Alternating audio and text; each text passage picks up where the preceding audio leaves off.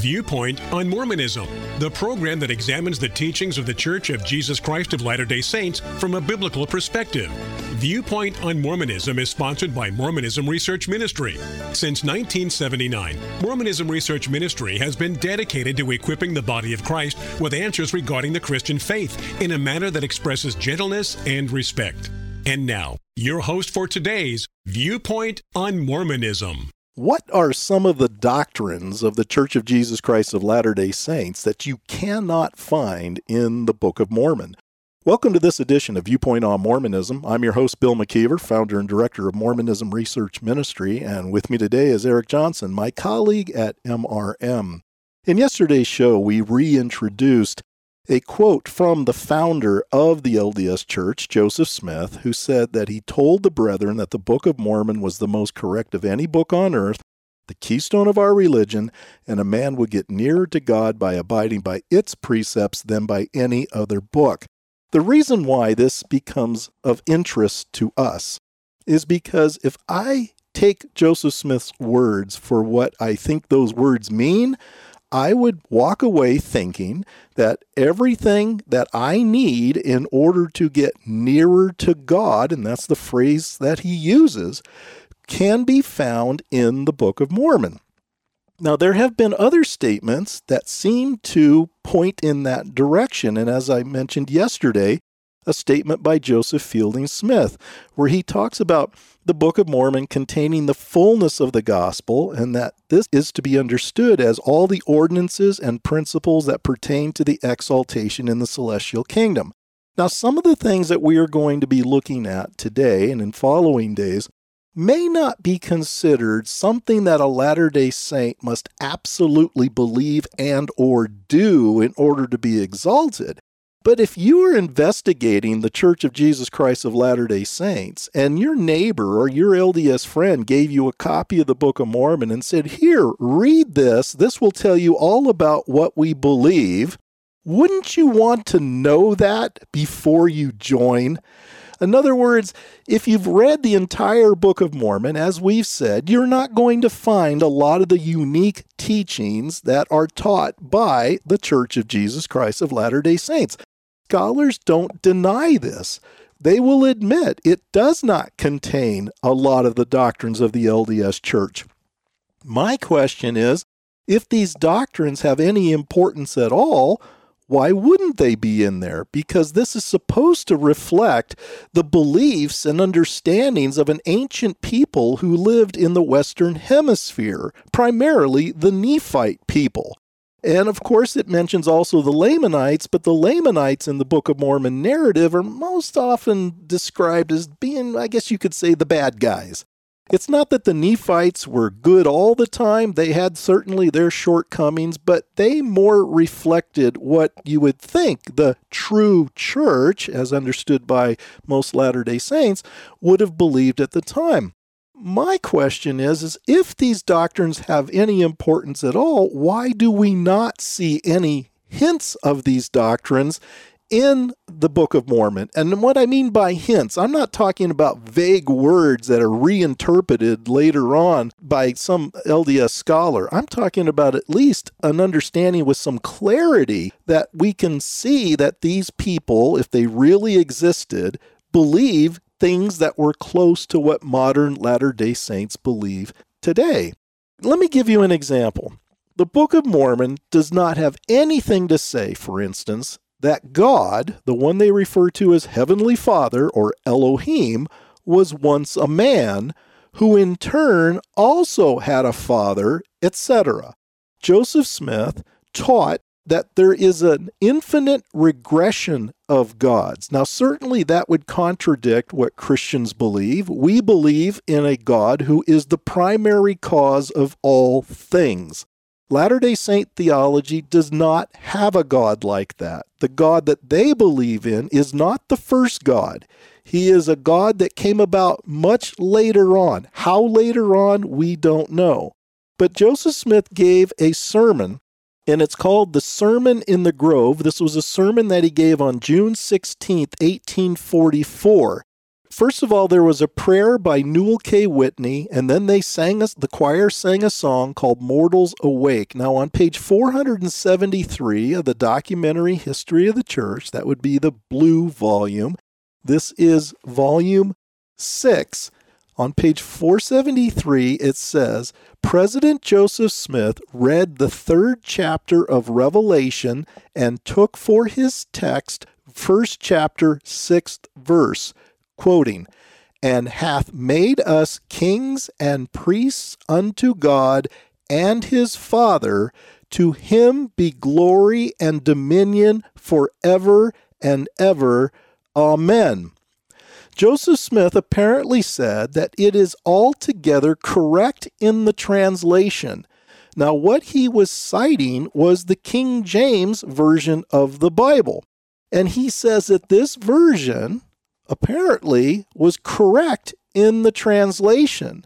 Now, what's interesting about that is if you were to look at the Joseph Smith translation of Revelation chapter 1, verse 6, it doesn't read the same way. It actually says, and hath made us kings and priests unto God, comma, his Father, and hath made us kings and priests unto God, comma, his Father. Why is that important? Because Joseph Smith is going to zero in on the word and he's going to draw a completely different conclusion by the word that is found in the King James and make it sound as if the God mentioned in Revelation chapter 1 had a father. And of course, that is not what Christians have ever believed, but yet this is what Joseph Smith said. He says on page 476 of the History of the Church, if Jesus Christ was the Son of God, and John discovered that God, the Father of Jesus Christ, had a father, you may suppose that he had a father also. Where was there ever a son without a father? And where was there ever a father without first being a son? Whenever did a tree or anything spring into existence without a progenitor? And everything comes in this way. Now, this wasn't just an odd statement made by Joseph Smith that was forgotten in the annals of time, because we find Joseph Fielding Smith comments on this statement that Joseph Smith made. And to show you that I'm not taking Joseph Smith out of context, why don't you read for our listeners, Eric, what Joseph Fielding Smith said in his book, The Doctrines of Salvation. This is volume 1, page 12. Let me ask, are we not taught that we as sons of God may become like him? Is not this a glorious thought? Yet we have to pass through mortality and receive the resurrection and then go to perfection just as our Father did before us. The prophet taught that our Father had a father and so on. Is not this a reasonable thought, especially when we remember that the promises are made to us that we may become like him?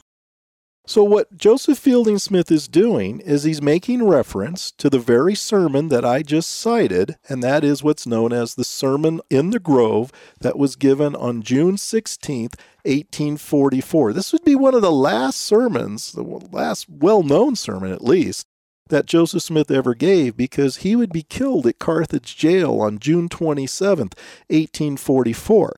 Now, you would think that this doctrine, if it's that important, and apparently it is because it's talking about the person of God himself, why is it that we don't see anything like this in the Book of Mormon? In fact, we find a teaching that is quite the opposite of what Joseph Smith seems to be teaching, and that's found in Moroni chapter 8, verse 18. Moroni 8:18 says, "For I know that God is not a partial God, neither a changeable being, but he is unchangeable from all eternity to all eternity." That is language that sounds very similar to what we find in Psalm 90, verse 2. Beginning with verse 1 in Psalm 90, it says, "You have been our dwelling place in all generations. before the mountains were brought forth, or ever you had formed the earth and the world, even from everlasting to everlasting, you are God. That seems to be the God that the Nephites worship. They did not seem to be worshiping at all this God who had a father, who was the offspring of a God who also had a father, and so on. Now think about this. If Joseph Smith is telling us the truth, then what do we do with the phrase in the book of Genesis where it says, in the beginning, God? Because if Joseph Smith's understanding of God is true, that would mean that he was first a mortal being before he became a god. Now, how does this work? If Mormonism is true, and you must first be a mortal human being before you can ever hope to become an eternal God, eternity in the future, that would mean in the beginning was man. That doesn't seem to make any sense at all, because you would have to be first human before you can become a god. How does that even work? How does a man in the beginning start all this? And I know that they don't really have a story for how it all started. They just want to use this infinite regression of gods. God is the offspring of another God who was once a man, who's the offspring of another God who was once a man going into eternity past. And they kind of tell us this as if, well, you just have to believe it. Don't analyze it. Just believe it. Well, I know a lot of Latter-day Saints may believe that, but as a Christian, I want to understand the workings behind this theology, and it doesn't seem to work. It most certainly seems to conflict with the Bible. If the church does not, in fact, have a primary cause, then what does it have? Well, I think the answer is quite simple. If Joseph Smith is telling the truth, we have to go back to man being the origin, which of course is an absurdity for most of us as Bible-believing Christians.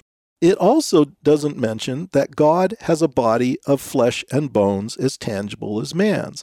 Now that is found in Doctrine and Covenants, section 130, verse 22. But John 4:24 very clearly teaches us that God is spirit, and they that worship him must worship him in spirit and in truth. Are we supposed to believe what Joseph Smith tells us in section 130, verse 22, that God has a body of flesh and bones as tangible as man's? Even though the Bible seems to contradict that notion, would you be safer putting your trust in Joseph Smith, or would you be safer in putting your trust in the New Testament? Many Latter-day Saints, of course, have been led to believe that our Bible has been corrupted. Is this one of those verses that has been corrupted? How would a Latter-day Saint prove this? They certainly can't prove it from the ancient manuscripts that we have from which we get John 4:24. So how would they argue that?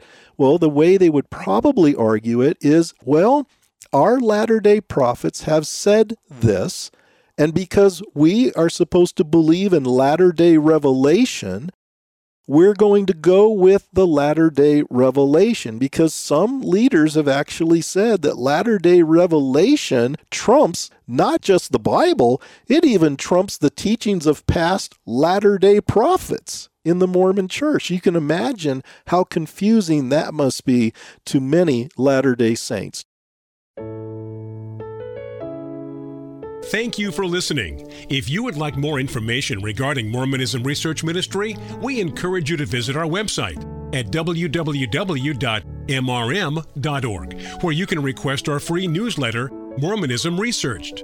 We hope you will join us again as we look at another viewpoint on Mormonism.